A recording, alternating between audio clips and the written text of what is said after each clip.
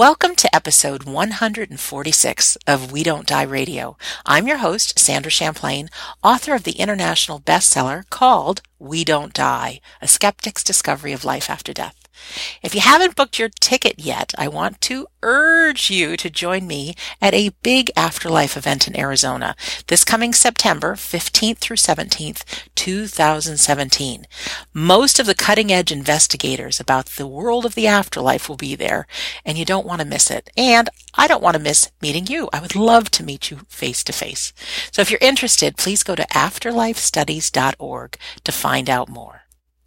Today on the show, we have a highly sought-after keynote speaker and master trainer of NLP and hypnosis. Her name is Carol Talbot. For more than 2 decades, she's helped thousands ignite their creativity and greatness. She is the author of Hitting the Wall and Breaking Through, and her latest book is called You, the Divine Genius. In this book, Carol explains that there's a huge intelligence network that lies within you that you can discover and tap into. Carol's website is caroltalbot.me. So Carol Talbot, welcome to We Don't Die Radio. Thank you, Sandra. And I'm delighted to be here, and I was delighted to hear that it's episode 146, because I did a quick calculation. That's an 11 number, so that's quite auspicious. Well, I don't know too much about 11 numbers. Well, you know when often people see 1111 on their watch or their clock, Right. Which is said to be a sort of indicator that, you know, something's happening in their life. There's an awakening going on, so to speak. Yes, I know of that number, and that and the number 333 I see very often, and so good to know. Okay, well, here we are. Here we are. So, Carol, would you mind telling us a little bit about you? Maybe where you are today, and how did you get into the wonderful world of human discovery? Okay, well, as people can probably hear from my accent, I'm English, and I've retained that accent despite the fact that I've lived in the Middle East, in Dubai specifically, for about 26 years. Certainly wasn't the intention, sort of came for a 1-year contract, and 1 year led to 2 to 5 to 10, and then one day I woke up and it was like, and it's a wonderful place to be in terms of all the different cultures, beliefs, religions. Some people's perception of the Middle East is it's very strict here. The United Arab Emirates is a little bit different from other parts of the Middle East. It's quite liberal here, and I always feel very privileged because they honor when we celebrate Christmas, whether we have the Indians celebrating Diwali, all the different traditions. So it's quite a unique place to be in the world in terms of understanding different cultures and, of course, different people's beliefs in the afterlife. Yeah, that's very exciting. I'm so used to living in America, and we have our own set of beliefs, but to actually witness a whole different culture and find the common threads to them. And now your books and what you've been up to, neuro-linguistic programming, hypnosis, you lead large seminars and workshops, and I believe you work with people individually. Maybe you can talk just a little bit about your business before we get into the afterlife conversation. Okay, well, essentially, Sandra, most of my friends know me as a course junkie. That I love learning. I'm a seeker, searcher, explorer, traveler. And so I know I always say to people, I've read thousands of books, continue to do so. And I've also been on a lot of courses, what I call a lot of the ologies and therapies. But what I found was that some of the courses work some of the time for some of the people and not all of the time for all of the people, and I wondered if somewhere out there was a kind of like, there was a sort of one size fits all, and yet we are all unique. And so when I came across NLP, I remember, and by the way, it stands for Neuro-Linguistic Programming, bit of a mouthful. Best way for me to describe it is as the user manual for your mind. It's how you work as a human being. And when I came across it, I knew I'd come across something different. And I knew that because I took quantum leaps forward in my own life, both personally and professionally. So, I immediately signed up to go sort of the whole route so I could share these tools and techniques with as many people as possible. And I still believe, even though I've been running these seminars and workshops for a long, long time now, the people are always different. There's always more to share, in that it's such a good foundation, in that we didn't come with a manual, or maybe we did and we forgot it. And so, some people are floundering and not understanding why they have certain patterns of thinking and behavior or responding in situations. So getting to know your unconscious mind and your conscious mind, and also different brainwave states of how you can access different information, how we work as a human being. Personally, I think it's a great foundation program for everybody, period, in life, to understand how you work, how you communicate to yourself, how you relate to other people. And the great thing about it is it has some very quick change techniques. I always think about a plug in a socket. If you put a plug in a socket, it's going to respond, or the energy is going to come through in a certain way. All good and well if it's working, but if it's not working, you really need to take the plug out of the socket and plug it into a new socket. And if you think we've got billions and billions of neural connections running inside of us at any given time, and some of those neural connections get us the results that we want, and some of them don't. So be able to literally be able to pull the plug out of those neural connections and get neurons to wire and fire together in a new way, quickly and rapidly, is really wonderful. And I so enjoy seeing people really, taking control of their life and, finding new ways to relate to people, to have the relationship that they wanted, to, get the motivation that they need to set up their business. I'm very blessed in the people who attend our programs, really, because as a trainer, as a facilitator, as a speaker, we can only open the door for people.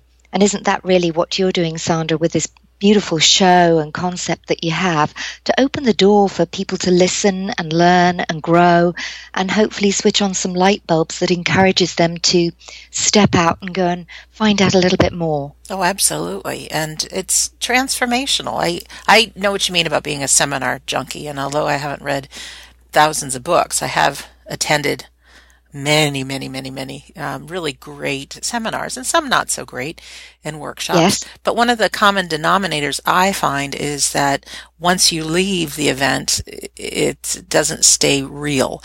And I do remember going to a workshop on NLP, I think it was last year, and just some of the visualizations we went through, and although it was only a weekend workshop, what I loved about it is that it seemed like I had new habits that were autopilot, and it wasn't one of those things where it just felt good during the weekend. So life-changing. That's the beauty. Yeah, that's the beauty. You're kind of discovering what lies beneath the hard drive, of you, yes. And recognizing patterns and behaviors where, 95% of us, is driven by those patterns already installed at the unconscious level. Right. Okay, so your conscious mind is the gatekeeper.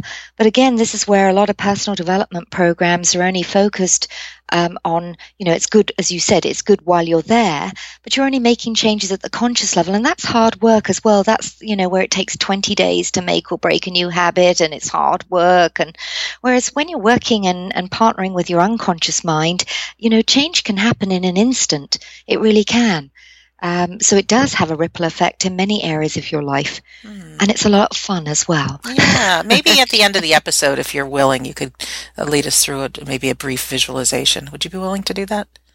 I'll see. Yeah, if not, it's okay. I know you have some resources that we can talk about at the end. Yes, I do have some resources, actually, which there's some wonderful visualizations which people can download from one of our websites. So I'll give you the link for that, maybe easier. Yeah. Plus, we want to talk about life after death and empowering us all to have a powerful life, as that's usually the context of this show. So, Carol, why do you believe that we don't die? Isn't that a wonderful question? Mm-hmm. And I know you've done some various things, so I know that's a big question, but Yeah, I do believe you believe that there's more to us than meets the eye, And so do, I mean, if you look at the statistics, Sandra, you know, most religions and most cultures believe in some sort of life after death. Now, obviously, there's a lot of people out there, and maybe a lot of your listeners are clairvoyant, clairaudient, clairsentient, you know, so they have that psychic experience and know there's more and know or have connections with people on the other side. I'm not clairaudient, clairsentient, clairvoyant. I'm what people tend to call a knower. And it's when you just know in your gut that something is. So it's never been something that I've had to really question very much. It's just something that is for me. And I always remember, this goes back to when I was leaving the UK. I didn't know I was going to be leaving the UK. And I've been through a very challenging phase. And I'd started going to a group called the Brahma Kumaris. Kindest people I've ever met, Sandra. And I used to get up about 4:35 in the morning, drive a long way to get there. You had to go through certain classes before you could join their sort of regular meditations. And just everything that they said just resonated with me at that time. I also believe our beliefs change as we grow, learn, evolve. Yes. Different things sit better with us. But for me at that time, everything they said just was and felt right. And it got me through, they got me through a real challenging situation to a large degree when I came up with a couple of opportunities to move overseas. One of the reasons I came to this part of the world was there was a Brahma Kumaris group here, so I could continue that meditation, which I did probably for another year or so. And then you, as I said, learn, grow, and evolve. But I think that highlights to me that sense of, you know, you go to a group, they say certain things, and you know there's that little voice when you go to maybe a training program that says, I don't think so. And then there's that other little voice that says, yes, this sits well with me. I went to a talk a couple of nights ago, and I was so excited because some of the things that were being said, I was just like making connections inside. And it was like, yes, yes, yes. It was like sparks going off. And so I feel, you know, many people, when they have this belief of the afterlife, it just is. It just is.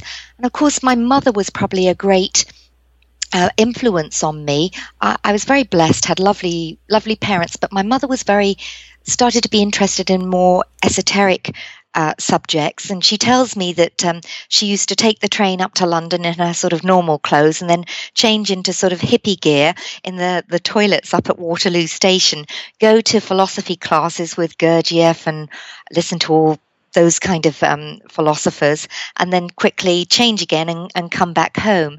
But she also had a lot of friends who were psychics, psychic artists. To be honest with you, Sandra, at that time when I was young, I was a little bit frightened. I was scared of the dark. I used to sleep with a nightlight. And that introduced me to that kind of thing at a very young age. That's great. Not the fear, but it's... Yeah, I would have... Well, I think all of our journeys are perfect, just how we have them. But just thinking of the benefit of living life with the confidence and that knowing from early age. Yes, and I guess that planted seeds that sort of created more curiosity in me, despite being a little bit scared of things at that time. And I was also gifted in the fact that my mother and parents, sorry, I speak about my mother because she's still alive, my father isn't, and my mother or my parents gave me the gift of choosing my own beliefs. You know, we weren't forced into any particular religion or beliefs. It was very open. And I'm often told that I was probably one of those babies that looked up at my parents, you know, from the cot, you know, thinking, you don't know what you're doing. And I do believe that every generation supersedes the previous one in that, you know, children really are the gifts that are here to teach us, you know, and I think we see that with the way so many children are diagnosed with attention deficit disorder now. I'm not sure how you have an attention deficit. And really it's just that, they learn so quickly and, and in a different way than, maybe we did. So that really they have many gifts to share with us as we move into this new energy, these new times. I'm just thinking about some of the stories that I've heard about children, and of course, we all know when we're children, our minds are wide open, and we find life an adventure, and we want to play, and we don't want to sleep. And then something happens when we get a little older, and we start listening to some of the negative thoughts in our minds. But I've heard so many stories about young children who remember a past life. Yes, there's lots of studies on that now, I believe. There sure are, and that they're tapped into God, source, whatever you want to call it, and how easy it might be to diagnose a child as different and give it another term, but realizing that these are pure souls, and giving them a chance to speak and be heard and nurturing that, as opposed to thinking, well, there's something wrong with them and giving them some medication. Well, it allows that channel, that connection to stay open, as long as possible. Whereas I think most of us, that channel, that connection gets shut down. And, it's often when people have a near-death experience, it sort of opens, it opens them up to, oh my goodness, and to a remembrance of who we truly are. Carol, have you had, I don't think you've had a near-death experience. I was reading just a little bit on your website, but have you had an out-of-body experience or something that... Yes, a number of different experiences. I remember, I'm sure you've read the Michael Newton books, Life Between Lives. Yes. And of course, being a trainer of hypnosis, often people want to come for hypnosis for past life regression, and I also do something called timeline therapy. My question is always, for what purpose? Is you want to link into or find a sort of genetic or ancestral line where there's maybe a block and heal it up now? But I became interested in Michael Newton's books, and I just thought they were so fascinating that I was immediately compelled to find somebody when I next went back to the UK who could take me through a life between life session. And it was really, it was quite... it's one of those experiences that's almost beyond words, Sandra. I don't know if you've ever had a life between life session. Not. No. So she was a wonderful woman, and again did a nice hypnotic induction. And what happens is they take you back to a previous lifetime. You share a little about it, and then they take you to the point of death. And it was quite bizarre. And I say this because I always have also a healthy degree of skepticism. Good. Which is, again, the reason why I like to seek, search, and, I look for those experiences as well. And so I do recall in that experience, when she took me to the death process, I could hardly breathe. And I knew I was passing over, and it was something to do with, a chest infection, coughing or anything. I was, a poor young woman, and I've been heartbroken and whatever. So it wasn't a particularly nice lifetime, and it wasn't an easy death. It wasn't long though.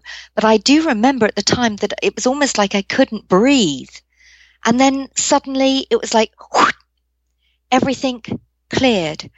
And so then you're guided through the death experience, and it was almost as if I couldn't wait to be free.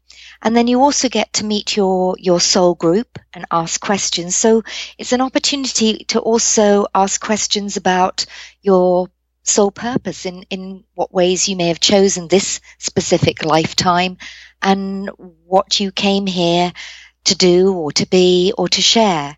So it was very enlightening, and I know I'm not sharing too much about it because, as I said, some of those powerful experiences are beyond words, and I know we have hundreds of thousands of words at our disposal, but those experiences, and many of your listeners who've had these kind of experiences will also empathize with me that, people just will say, well, what was it like? What was it like? And it's beyond words. And some of the other experiences I've had have also been beyond words, but really incredible, that start to open you up. So some of the other experiences that I really had, and I would say one of the most profound experiences of my life was with some of the indigenous medicines. And some people are for those, some people are against them, and I know they're illegal in many parts of the world.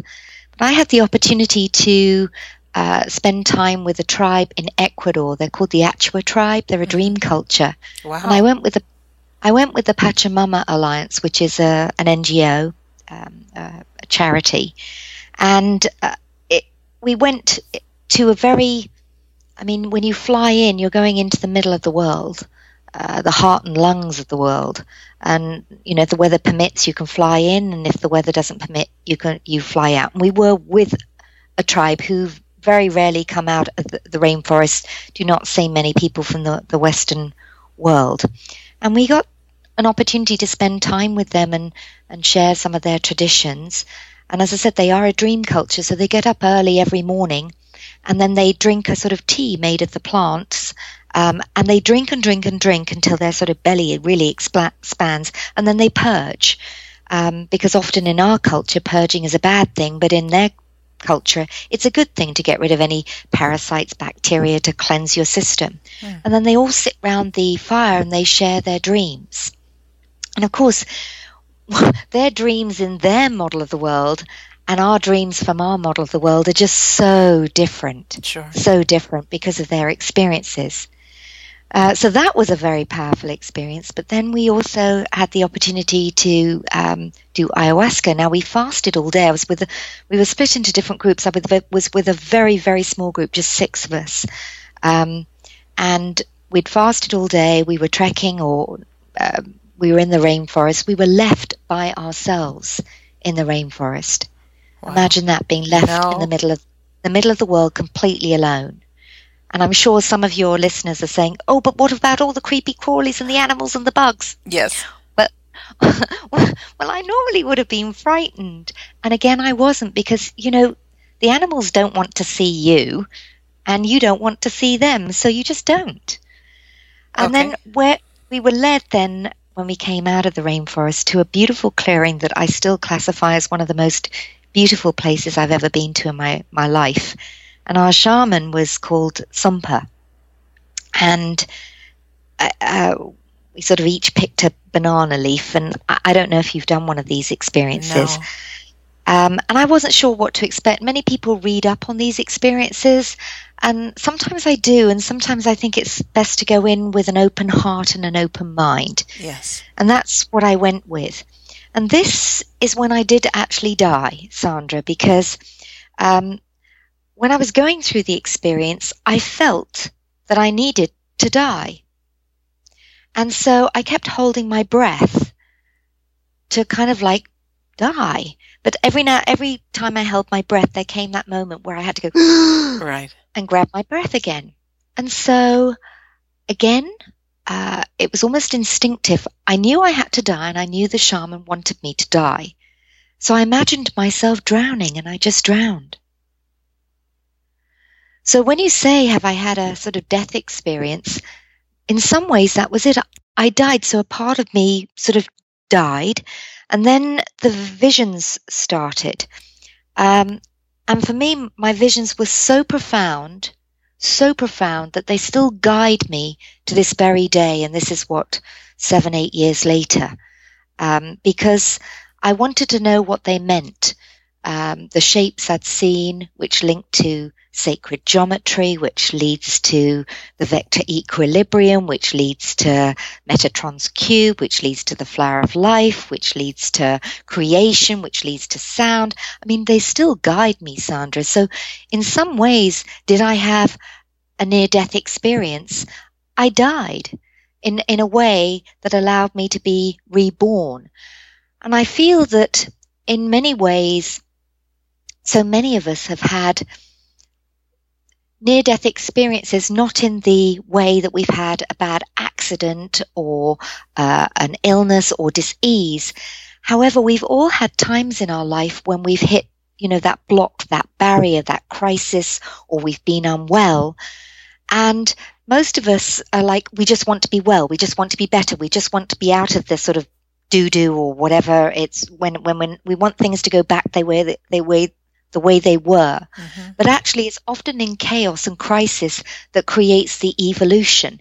And that's where, for many of us, where our heart and soul, our mind is wanting that desire to learn more, to be more, to see more of the afterlife, the other side, to feel a deeper connection.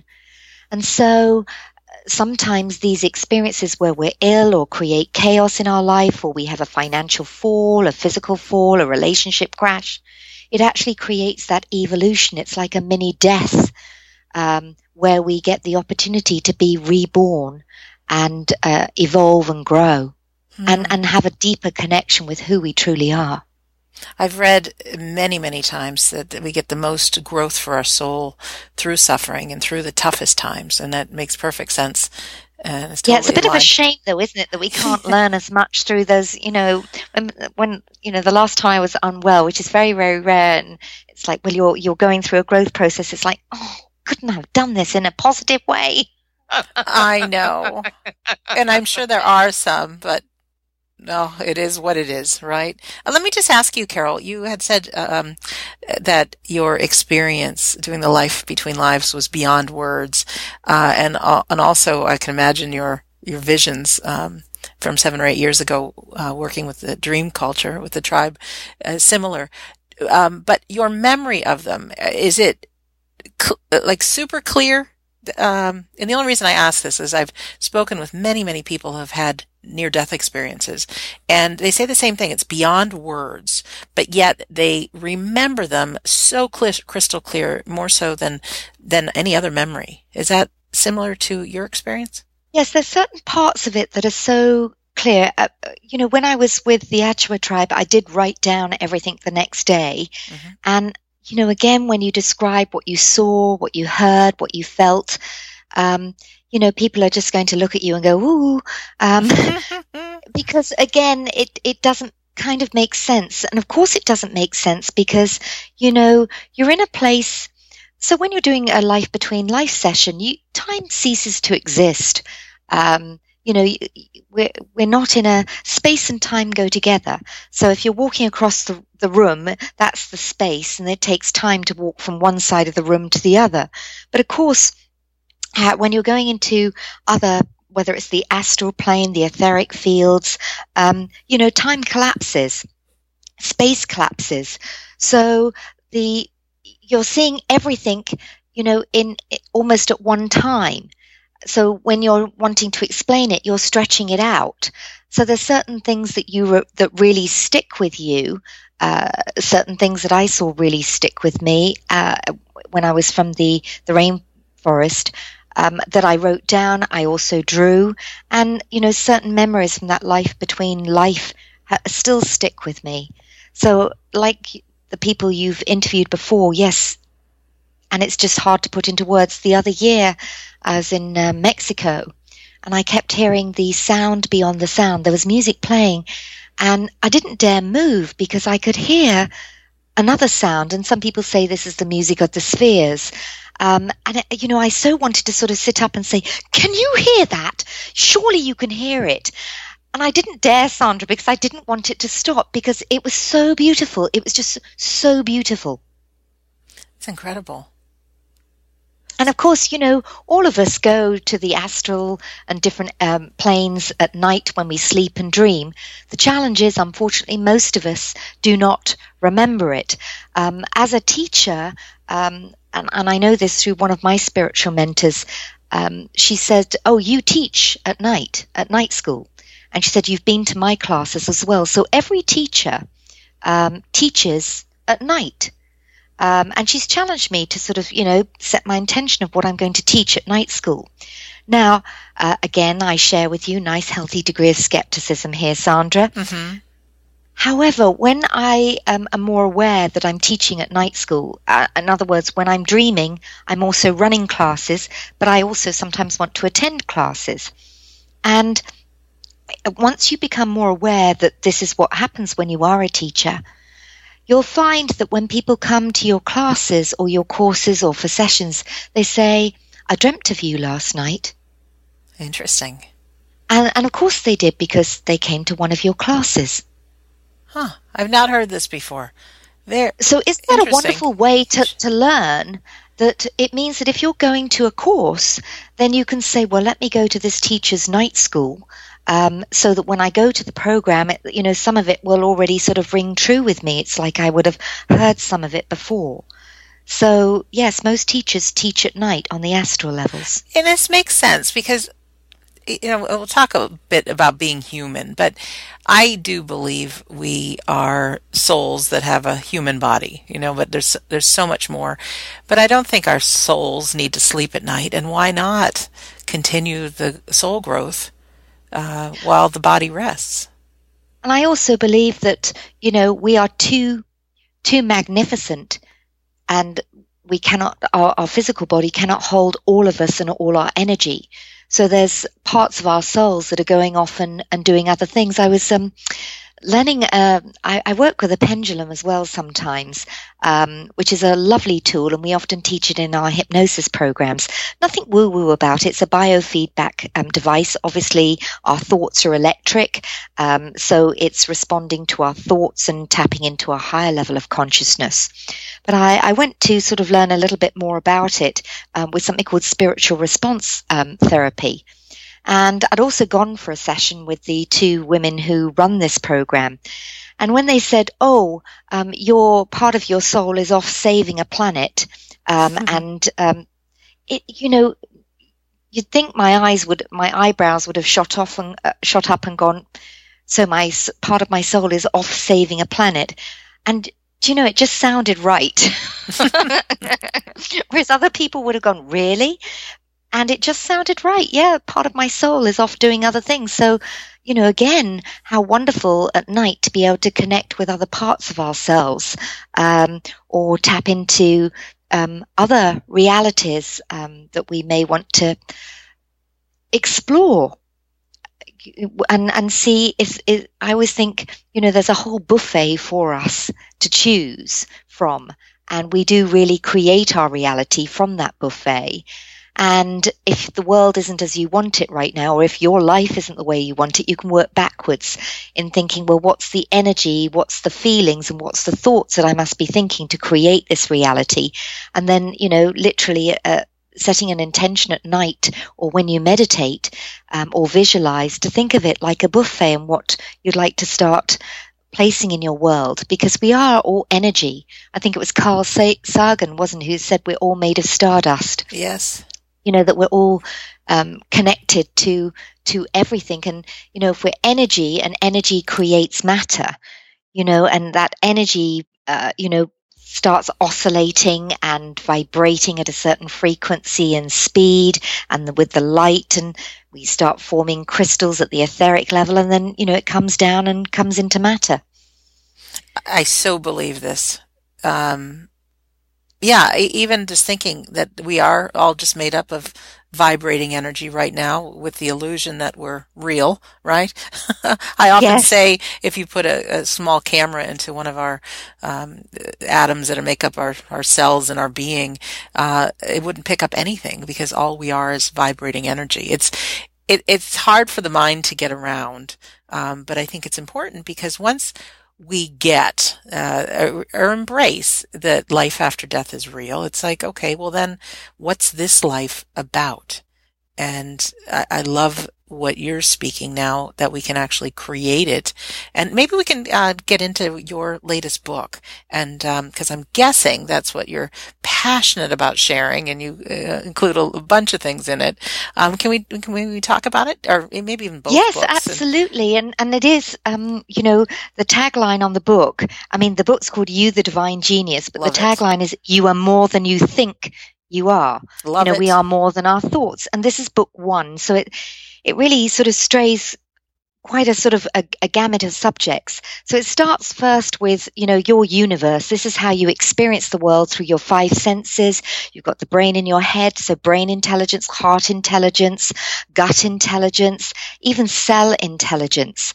And, so to sort of put into context of how we really experience the world, yet it, with all the intelligence within us, it begs the question that there's more, because, if you look at a paraplegic, well, that means that the spinal cord has been cut, then they shouldn't be able to. Why is their heart still beating? Why are they still able to digest food? Or,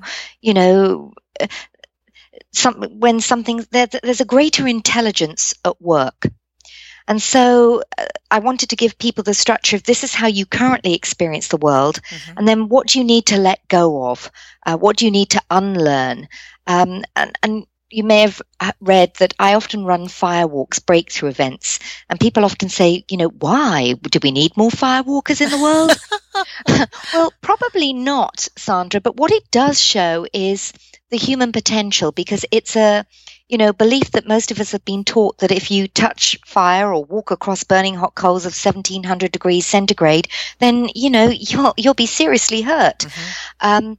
And yet, I often get people come to these events and say, well, I'm not going to do it. And it's like, fine, sign the waiver anyway.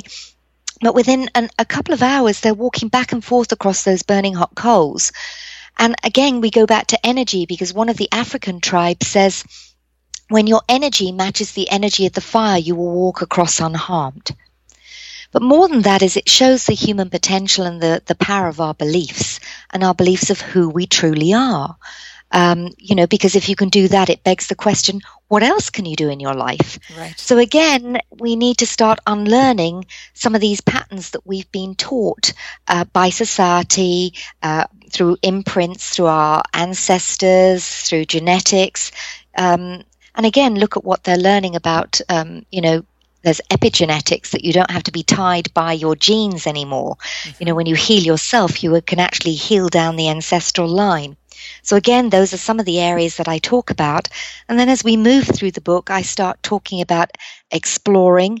And exploring means exploring different brainwave cycles, because different information is available at different brainwave cycles. So, most of us live life in beta, which is a very narrow bandwidth of information. And probably because at school we were told, pay attention, don't look out the window and daydream. Right. Yet actually, where does inspiration and imagination come from when we're in alpha? And, learning doesn't take place in beta. The learning state is alpha, when we're sort of relaxed and you've switched or partially suspended your conscious mind with the analyzing, criticizing, judging. So I talk about hypnosis as well, and then going into theta, delta. A lot of people are very into theta healing, has become very, very popular. Again, dropping into a different brainwave cycle, different information is available at different brainwave cycles. And then you get certain gurus in delta that when they're sort of wired up, if they put an open book in another room and there's a wall between them and that other room, they can still read what's on the open book. Really? When asked why, yes, when they're asked why, they just say there are no barriers. Wow. There's no barriers, there's no walls. So this is when, we're in a dimension of frequency whereby our body appears solid. Mm-hmm. So again, when you're changing and go into dimensional mastery, then sort of your reality changes, because things don't necessarily need to appear so solid. So I talk about, exploring different brainwave cycles, whether that's through hypnosis. Shamanic journeying is also another area that I explored, because with shamanic journeying, they had the lower world, the middle world, and the upper world. And it's such a quick way to access information. And often when I was writing the book, I'd often do a quick 15-minute shamanic journeying. They use a certain drumming beat that's very quick, that shifts your brainwave state very, very quickly. And then afterwards, when I'd come out of that, having got my response, I'd go into automatic writing, which is basically where you put pen to paper and you just write. So it's not, putting your pen to paper and expecting the pen to move. I know there are some people who can do that. Right. But this is where maybe you have a particular question in mind, or you pick a certain card and you look at the image and you just start writing, no judgment. And it's incredible, Sandra, what you find you've written when you go to read it afterwards, but not judging it while you write it. Mm-hmm. So I have to say, shamanic journeying, there's visualization, there's meditation, there's hemisync, where, it's wonderful for stimulating and dropping you into different brainwave cycles with sound. But shamanic journeying is very quick in terms of getting answers, 15 minutes, and kind of like you've got the answer that you want. Can the average person go on a shamanic journey? Yes, it's not difficult. How? There's, as I said, they believe in the lower world, the middle world, and the upper world. And the shamans have created certain pathways that allow you to find your way into the lower world, the middle world, or the upper world. Now, the lower world is if you've got sort of a question that you want answered, which may be a little bit more esoteric. The middle world, which is sort of the now, is if maybe you've lost your keys or something like that. The upper world would be if you want to connect with your guides or go to with angels, archangels, that sort of thing. Mm-hmm. So you choose what sort of question you have or what you want to ask.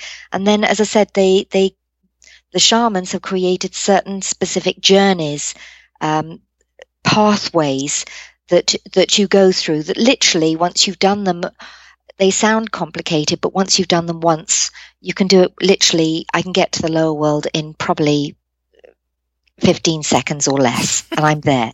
Very cool. Do you talk more about this in your book, by the way? Yes, I do. Okay. And I don't give the specific shamanic routes right. because that wouldn't be ethical to do that. Yeah, I understand. And they're not difficult. And I was very blessed. I spoke to an amazing woman. She was called Michelle Karen. It was for an astrology reading with a difference. And I knew that because within the first few moments when it was over the phone, the astrology reading, she said, the first thing she said was, well, Carol, you've had many lifetimes as a high priestess. And I thought, this is a different kind of astrological reading. Mm-hmm.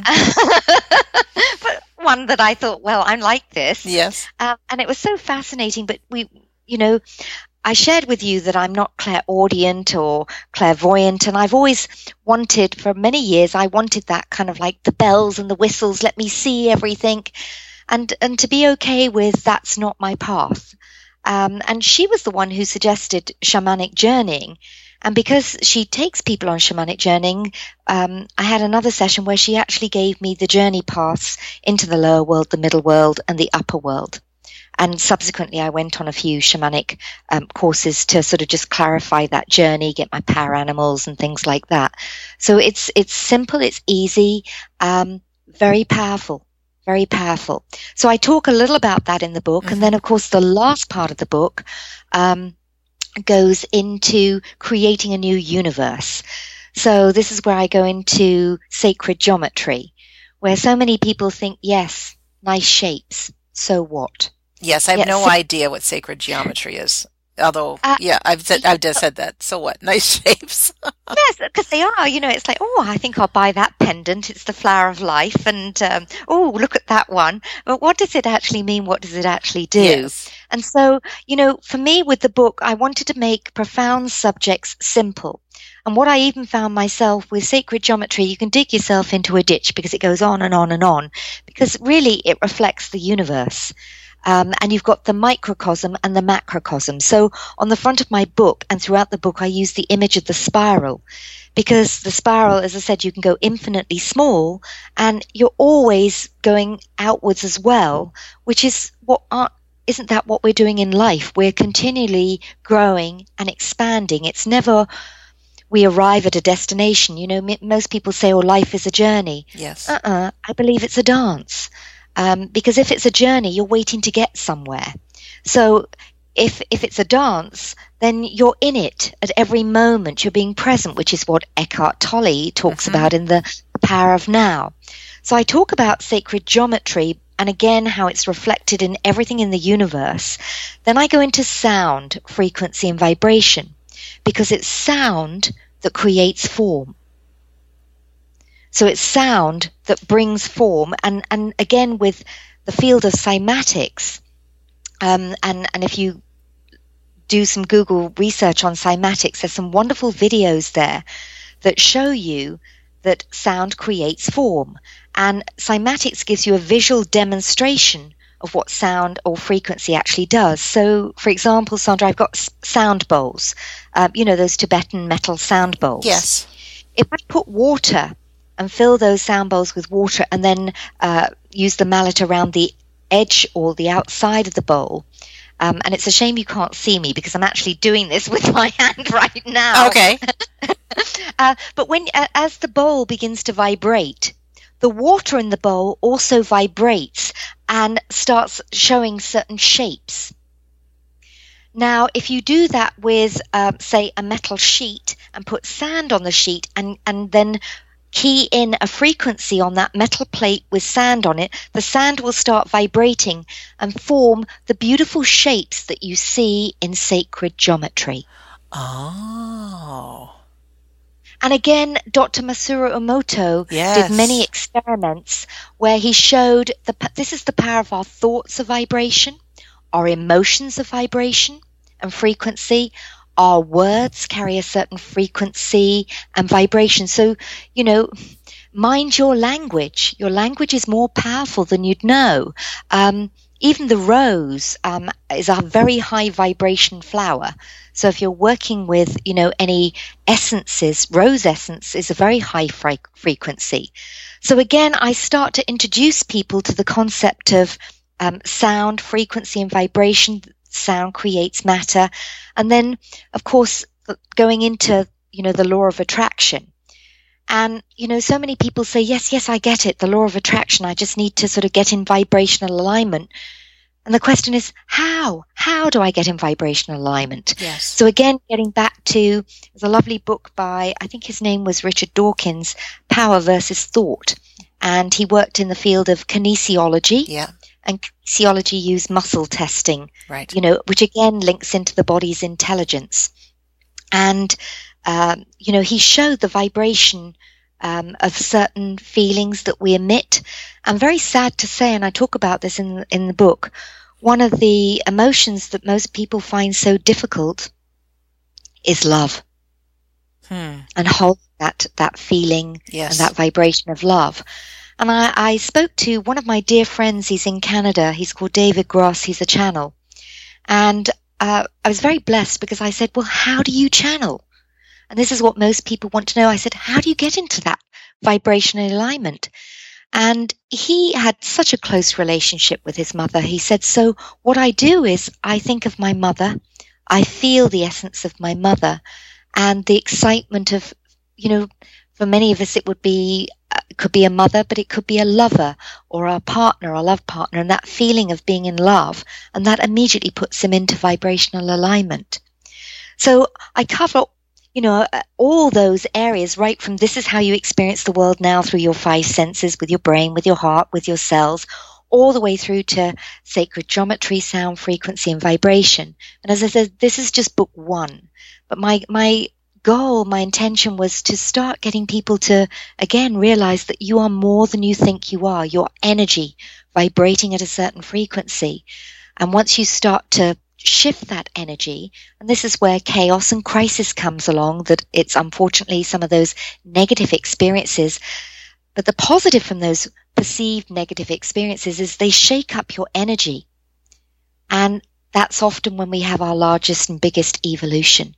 So rather than thinking, oh, this is bad, it's actually embrace those times that they are offering you the biggest opportunity to grow, to evolve, and find a deeper connection with the afterlife, with soul, creator, source. We are creators. It's interesting, Carol, often when I've looked back at some of my toughest times in my life, I can see now, so many years beyond that I needed that to happen in order for this to happen and to be where I am now. So, and when you're in the They're midst of a the gift. chaos and crisis, might not feel so good. But if we can have that trust and bring love to it, And also see them as a gift, that they yes. are a present in the Oh, present. wow. Let me ask you a question. Holding the vibration of love, you've made me just start visualizing and feeling some people I love and even a pet that I loved and lost. But to hold that feeling of love, and then you had said earlier, picking from the buffet, to choose some empowering things as opposed to some of the negative thoughts in the mind. Would adding the vibration of love on top of visualizing something we want to have, or kind of using the law of attraction on our benefit, would things go smoother if we added the vibration of love into making things happen in our life? Absolutely, and this is where unfortunately many of us are numb to our feelings. I mean, I even have some people that I know who are on antidepressants, which what do? They just sort of flatline you. And so the unfortunate thing is that many of us, you know, cannot create the feeling before it actually happens. And it all starts with our thoughts. You know, it starts with our thoughts and you know, having and setting that intention, and then the feeling. So if love is a little bit too much, then start with feelings of certainty or feelings of happiness. Mm-hmm. So it's sometimes what I sometimes like to call these strawberry moments. You know, when you're eating if you like strawberries, yes, chocolate. You know, think of a strawberry dipped in chocolate as a strawberry moment, and think of, you know, maybe when good things happen to you, writing that down. So, you know, you've got a list of experiences that you can sort of look at that put you in those resourceful states again, and start operating from that vibration. And of course, some of the other ones that you hear again and again and again, and I'm still going to say it again: forgiveness and gratitude. Mm-hmm. Forgiveness and gratitude are, again, hold such a high frequency and vibration. They really do. And, you know, the nice thing on like attracts like, you know, so there's a lovely experiment on vibration, that when you play a particular string on a guitar, another guitar will vibrate at the same frequency. But if you stop one guitar, you know, if you hold the strings, does the other one stop? Well, it keeps going, but when you release the first one, it comes back to you. It comes back to the first one. Now, I say that because, you know, again, we've heard this before. What you send out into the world comes right back at you. Yes. You know, everything is a mirror. And there was a wonderful book by a guy called Gary Renard. And it's called The Disappearance of the Universe, yes. And it's based on A Course of Miracles. It's quite a chunky read. He's been on this show, so he's spoken he? it. Yes. Well, then, you know, again, if you come from the place of there is nothing out there, everything out there is just a reflection. You know, it's a holographic universe. The world is a holograph of me. Right. Then that means that everyone that you think has wronged you or anything, it's just a reflection to you as where do you need to forgive, not that person, you need to forgive yourself as well as that person. And then it disappears, it transmutes. Now, I'm not saying this is easy, and I'm sure Gary Renard also, I know he's had some challenges in his life. Yes. Doesn't mean it's necessarily easy. And this is, you know, we chose to be here to allow the Creator to create and to be creators. So that doesn't mean that when we have a negative experience, we still created it, but often that ignites the desire for something better as well. It's funny that you just brought up this about Gary. I had something happen last week, nothing major, but I got really angry at a person. And I kept stewing on it, and of course wanting them to change. And then it hit me that what if I created this for me? Like, nobody else exists. I created this. And talk about having it vanish quickly. I thought, okay, what's the lesson to learn here? why did I create this if no one else exists? And there was self-forgiveness. There was, it was like a mirror back at me. Sometime I had, hurt another person. It was amazing. And whether it's true or not, how fast forgiveness showed up, self-love, love for the other person, and getting over it, Whereas I could you be see that stewing with for people who months. create, are in different relationships, but actually they're having the same relationship again until they recognize the pattern. Exactly. Another nice way to do this is to literally put your arm out with your thumb up. So just stretch your right arm out in front of you, put your right thumb up like Okay. a sort of like you're hitchhiking, Yeah. and then move that around you. And if you think we're part of everything, but if you think, that's you, everything in that bubble, if you put your arm out and draw a sort of circle around yourself, that's you. Everything the other side of your thumb is the theatre, the stage, what you are creating. That's a lovely way to think about, what am I seeing? What am I hearing? What am I feeling? The other side of my thumb, that's what I've created. It starts to sort of allow you to think, well, congratulations, Carol, you're a magnificent creator today. Carol, some work needs to be done there. Exactly. Or pay attention. And isn't that the deliciousness of being, coming into this dimension to sort of learn, grow, and evolve, and there's always more. There's always more, and that's why I said it's a dance rather than a journey. We're never going to get there. Yes, and I love that it's a journey, and I love the dance. I love that there are things like seminars and workshops, and even reading your books. It's we could spend a lifetime and learn a lot for ourselves, but sometimes you read about where someone else has walked, what they have done, and it can really move us up one step higher in our soul evolution. So I'm excited to read your book. I know you've sent it to me. I haven't read it yet, but I'm very excited. Okay, I will send it to you, Yeah. and for sure I'll send it to you. Yeah. And just, No problem. time's almost up, but I wanted, if you wouldn't mind, sharing your website and some of the things you offer. And I am interested in, I know we don't have time for visualization now, but looking at those things, because you are out to empower people to live their best life ever. I know you are, just everything I've read about you and what we've talked about, but maybe let us know what are some of the tools that you have available besides your 2 books. Okay. Two main websites. So if you go to caroltalbot.me, you can link to the books that I've written. Also my other book, which is called Breaking Through. There'll be a link to download the whole book for free. With You, the Divine Genius, I've kept a link open, Sandra, and I'll keep it open for another month, where if people order the book from Amazon, they'll also get access to about 100 other gifts as well. We like gifts. Yes, so do I.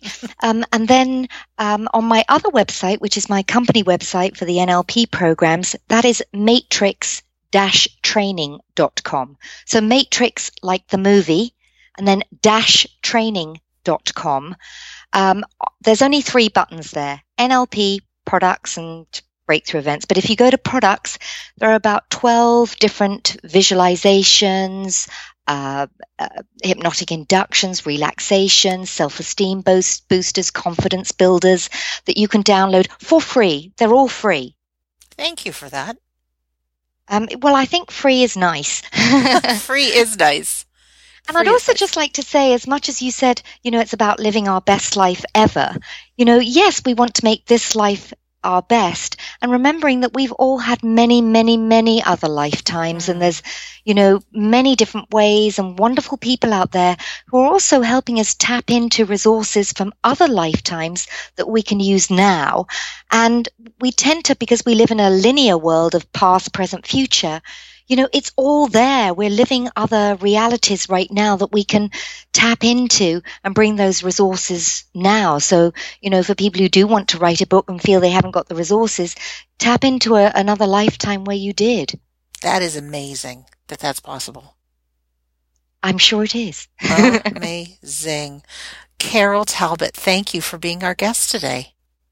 Oh, my pleasure. And thank you for being such a wonderful host. Thank you so much for creating this platform and sharing. Oh, you're most welcome. I am left from this conversation wanting more and wanting to do some more research and I think that's the best gift because, like you had said at the beginning, what resonates with you? What's the truth to you?